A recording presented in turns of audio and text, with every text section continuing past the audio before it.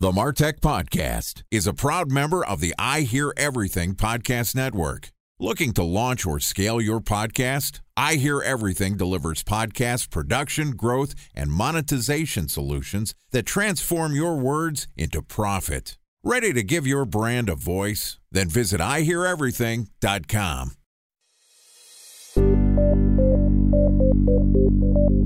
From advertising to software as a service to data. Across all of our programs and clients, we've seen a 55 to 65% open rate. Getting brands authentically integrated into content performs better than TV advertising. Typical lifespan of an article is about 24 to 36 hours. If we're reaching out to the right person with the right message and a clear call to action, then it's just a matter of timing. Welcome to the MarTech Podcast, a Ben J. Schaap LLC production. In this podcast, you'll hear the stories of world-class marketers that use technology to drive business results and achieve career success. We'll unearth the real-world experiences of some of the brightest minds in the marketing and technology space so you can learn the tools, tips, and tricks they've learned along the way. Now here's the host of the MarTech Podcast, Benjamin Shapiro. Welcome back to the MarTech Podcast. Today we're going to continue our conversation about building a productive marketing team. Joining us again is Robert Glazer, who's the founder and CEO of Acceleration Partners, which is an award-winning global affiliate marketing agency delivering performance-based customer acquisition and partnership programs for the world's leading brands. Through their performance partnership program management framework, Acceleration Partners helps their clients create transparent, high-value programs that bring more customers, incremental sales, and faster growth. And yesterday, Robert and I talked about how to build a successful team structure and culture, and today we're going to talk about recruiting and hiring.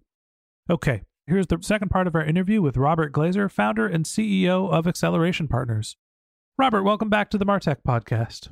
Thanks for having me. Great to have you back on. Yesterday, we talked a little bit about the foundation of building a great marketing team, which has to do with team structure and culture, having values that you're actually going to live by, and hiring the right people that are going to not only be incented to follow your values, but just inherently believe in them as well. Today, I want to talk to you a little bit about the process of finding the people that are going to be a fit for your organization.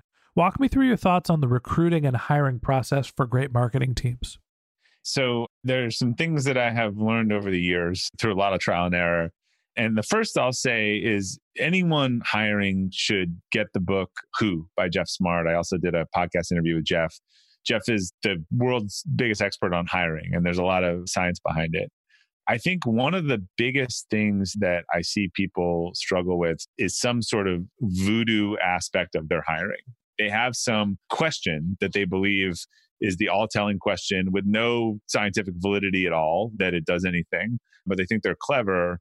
They have some belief or otherwise. And really, it is an entire process that starts with what do we need and what is the outcome, recruiting candidates and interviewing against both the capabilities and the values, having a repeatable, consistent interview process that is quantitative, and making sure that you do the whole process. So we actually just did a debrief on a final round candidate, and someone was really talking about how they didn't like the answer to one of their questions.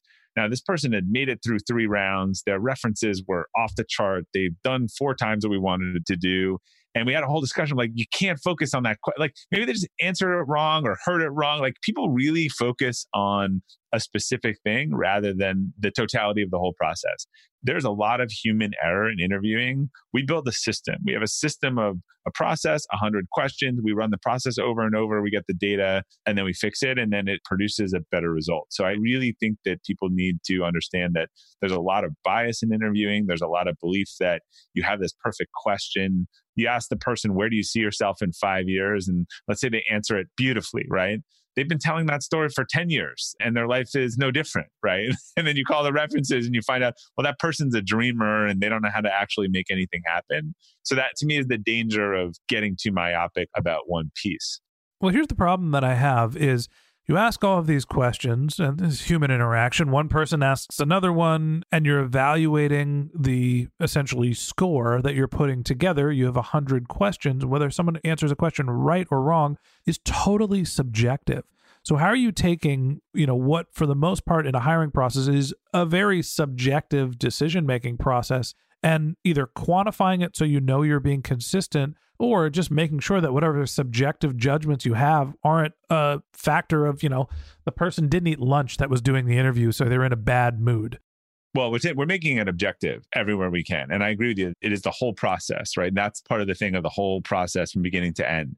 So we always actually tell recruiters, look between the lines. Like, did Ben crush the interviews, but like he was a pain in the ass to schedule with? He was late to the interview. Like, these are all signs of what Ben might actually look like when he comes to the job. So when you talk about the scorecard is the qualities that will make this person successful at the objective of the job. And you're interviewing against them, and you should put numerical answers, and you should come back in a group, and you should look at how everyone thought that person did against the questions they were given for the specific qualities. And that's really important because I interview Ben, we're beating up on Ben, and I like Ben, and everyone likes Ben, and he's great. But one of the top 5 things on the job was attention to detail. And what happens is, I like Ben, send him along. But if we all come down and sit at the table and bring our empirical scoring, and we go, but Ben, for all of us, seemed low on attention to detail. Well, I just said that was the number one thing. And you actually pointed out, I thought we were really great 4 or 5 years ago because we had all these behavioral-based core value questions around different things. And then one of our coaches said, well, how do you know a good answer? So we actually, for our interviewers, wrote this all into the guide. So here's the question. Here's what a 1 answer sounds like. Here's what a 10 answer sounds like. So we actually even explain to our interviewers what we're looking for based on our history in those examples. So that, again, they come back with the data and they're able to say, oh, we all liked Ben or we all liked Sarah, but like Sarah's skills just really much more aligned and scored much better to what we all sat down and said in the beginning, is the most important thing. Because here's where the bias comes into play. Ben's the introvert, Sarah's the extrovert. She just crushed the interview. And then we tend to get a little bit distracted that Sarah is super personal, whatever, but Sarah's never closed $1 million in new business before. And the requirement of the job was to close $1 million in new business. There's an app that I used to use. It was called Choice Map, and it's shut down. And it's something that I think is great for these types of decisions where you're taking something that's very sort of amorphous and subjective and making it more objective. And the way that Choice Map works, and essentially you're setting up like an algorithm for yourself, is you create all of the variables that you're evaluating. If I'm moving into a new apartment, I'm looking at location, price, amenities, relationship with landlords and neighbors, right? Those are my 4 or 5 variables, and I'm assigning them a 1 through 5 score. And then every time I look at an apartment, I give each one of those variables a ranking, and I multiply them by how important they are and come out with a cumulative score. And then I can really effectively evaluate what's happening. And if you had 100 of those decisions and you tracked that process, you would find that if you just followed the data, not your heart, you'd make better decisions for sure. Time for a 1-minute break to hear from our presenting sponsor, Mutinex. In 1919, John Wanamaker said, "Half the money I spend on advertising is wasted. I just don't know which half." Well, the advertising landscape has changed since then, and instead of reaching your audience on 2 channels, you're probably reaching them on 20. Turns out John didn't know how easy he had it. But that doesn't mean that you should give up on striving towards marketing effectiveness. No matter how complex your marketing strategy is, Mutinex Growth OX is the market mix modeling platform that measures the impact of marketing on your bottom line. Mutinex's market mix modeling platform calibrates your insights against the latest market conditions so you can make media and marketing investment decisions confidently and quickly. Ready to take your team from I think to I know? Then join brands like Samsung, ING, and Asahi who make better marketing decisions with Mutinex. Mutinex Growth OX. Your best decision starts here. To learn more about Mutinex, go to mutinex.co. That's MUTINEX.co. Okay, here's the rest of today's interview.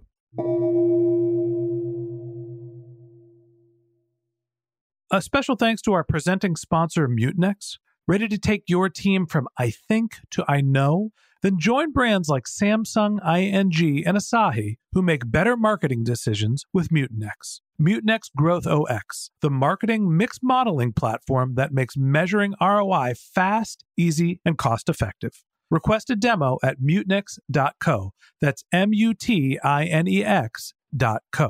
It ends up being a good guide to understand how you actually feel, as opposed to, I like this person and I think they're a fit, but I don't know how to evaluate whether one person's better than the other by actually putting a number, by putting some numeric scoring together. And you can evaluate whether I felt like Ben was a better candidate than Sarah.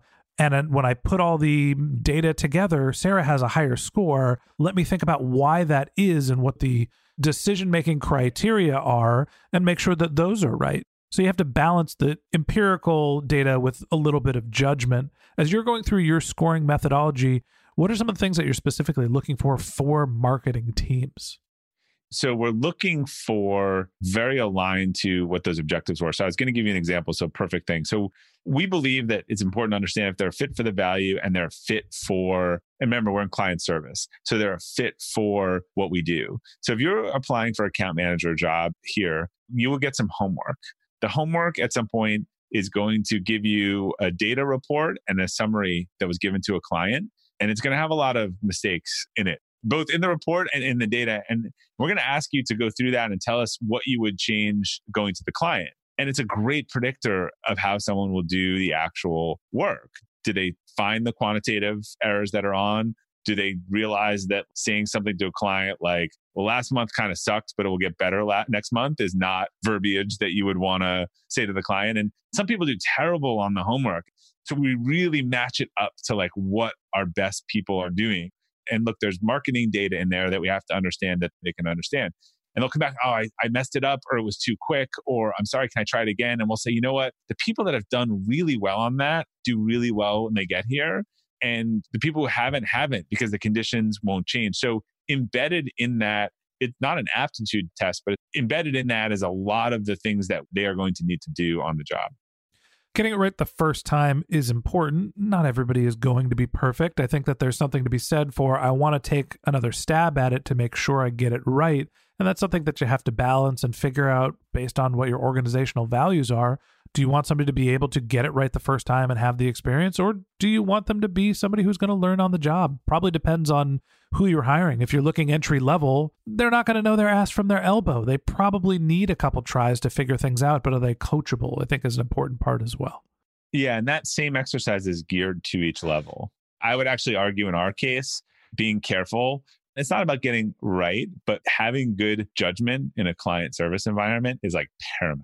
Absolutely. Now we're talking marketing, right? A lot of marketing client services. There are people who might be technically good at aspects of marketing who come from an in-house job. An agency job, it's very different. It's not often, if you're in the client service facing role, it's not that you're the smartest or the best. It's that you know how to communicate and have the right emotional intelligence to interact with the clients and to get them to understand what you're trying to do and say. So we talked about it earlier, but we're looking in aspects of people who are creative, who have tried new things, that they understand data. I think that's the winning combination these days is innovative and creative, but also knows how to incorporate data and logic into their decision making. So when you get past the recruiting part into the hiring process, talk to me about how you actually filter your candidate pool to get to the person that you want to hire. And then what are the keys to actually get them in the door? One of the things we do in the beginning is we make them read through our sort of 3-year vivid vision and plan to see if it's exciting or not exciting. Someone initially does a phone screen, just basic checks. That's actually probably more on core values because we've decided that if someone doesn't have the industry knowledge, we can teach that. If they don't have the core values, that's going to be a lot harder. So there'll be the screen, then they'll do an interview sort of with a peer, and then that will get a little more into the subject matter expertise. Then they will have, if they pass that, they will have some homework and or presentation as they move into a final round that requires some live thinking and feedback. Because what we found is some people clearly got help with things behind the scenes in the past. And the one thing that we could recreate from the client service experience was how does the person handle sort of live interactive discussions around topics and concepts and how they react to that. So from there, they move into the final round, and then really you're moving into then closing them and showing them why this is the best opportunity to them. What is the training, onboarding, how are we going to make them successful? we invest a lot in our people in terms of leadership training. So that's a big thing that we're talking to people about too, about the types of training that they are going to get and how we've had 42 promotions already this year and 76 last year, and that 90% of the people in their roles are in the highest role they've ever been in and been promoted in that role. So them seeing that this is a learning and growing organization. So you're essentially selling through the process and trying to give people an understanding of why they're being asked the questions that they're being asked. You're educating them on how your organization functions. When you actually get to the close, are there any rules of thumb or tips, or is it just, hey, here are the numbers, we're a great organization, you're going to move forward, let's go? Keep it short and simple, or are you really selling? Look, in a competitive market, you're selling, but you're just telling what they are. We don't bend our rules for one-offs. Every time we've done a one-off, we've sort of regretted it. We've actually found that most people's titles have been inflated to where ours are or levels. And when they come in, they're almost a level below. So remember, we have that core value of own it. So when we say to someone, look, I know you're a senior manager, but that really equates to a manager at our organization. If you come in and crush it, we can promote you. So we don't want to put you over your head, because if you start in a spiral, it doesn't end well from our experience. So, but if you want to come in a manager, we have a promote when ready process. If you're ready in 30 days, you can get promoted. If you want to control your own destiny, if you want to own it, then we'd like to do that. If they are hung up on the title or the fee, or I am worth this, or don't want to own it or bet on themselves, then we really don't adjust our process for that. Every time we've chased that person, oh, well, this person's worth it. It hasn't been, or they've struggled. The biggest thing I think that we have struggled is people coming in and the way we do things being a level above what they're used to. But what we're also hoping is that the interview process itself was so thoughtful and professional and followed up, and the whole thing, even if it didn't work out, that they're saying, wow, this is the kind of company I want to work with. This other company couldn't figure out who was interviewing me or when. This guy said something appropriate. This woman asked me about my family. I think in the interview process itself, you can demonstrate how your organization does things. I think there's rules and principles when you're setting up your organizational structures. Going through your hiring process has the same. You need to have your values, have your guidelines, know what is out of bounds for you, and stick to that through the entire process. And that wraps up this episode of the MarTech Podcast. Thanks again to Robert Glazer, the founder and CEO of Acceleration Partners, for joining us. In part 3 of our interview, which we're going to publish tomorrow, Robert is going to tell us his thoughts about the difference between hiring for local versus remote employees. If you can't wait until our next episode and you'd like to learn more about Robert, you can click on the link to his LinkedIn profile in our show notes. You can send him a tweet. His handle is Robert_Glazer, ROBERT_GLAZER. Or you could visit his personal website, robertglazer.com, or his company's website, which is accelerationpartners.com. Just one link in our show notes that I want to tell you about. If you didn't have a chance to take notes while you were listening to this podcast, head over to martechpod.com, where we have summaries of all of our episodes, contact information for our guests. You could subscribe to our once-a-week newsletter. You can even send us your topic suggestions or your marketing questions, which we'll answer live on our show. Of course, you could always reach out on social media. Our handle is MarTechPod, MarTechPod, on LinkedIn, Twitter, Instagram, and Facebook. Or you can contact me directly. My handle is Ben J. Shap, BenJShap. And if you haven't subscribed yet and you want a daily stream of marketing and technology knowledge in your podcast feed, in addition to part 3 of our conversation with Robert Glazer, CEO and founder of Acceleration Partners, we're going to publish an episode every day this year. So hit the subscribe button in your podcast app, and we'll be back in your feed tomorrow morning. Okay, that's it for today, but until next time, my advice is to just focus on keeping your customers happy.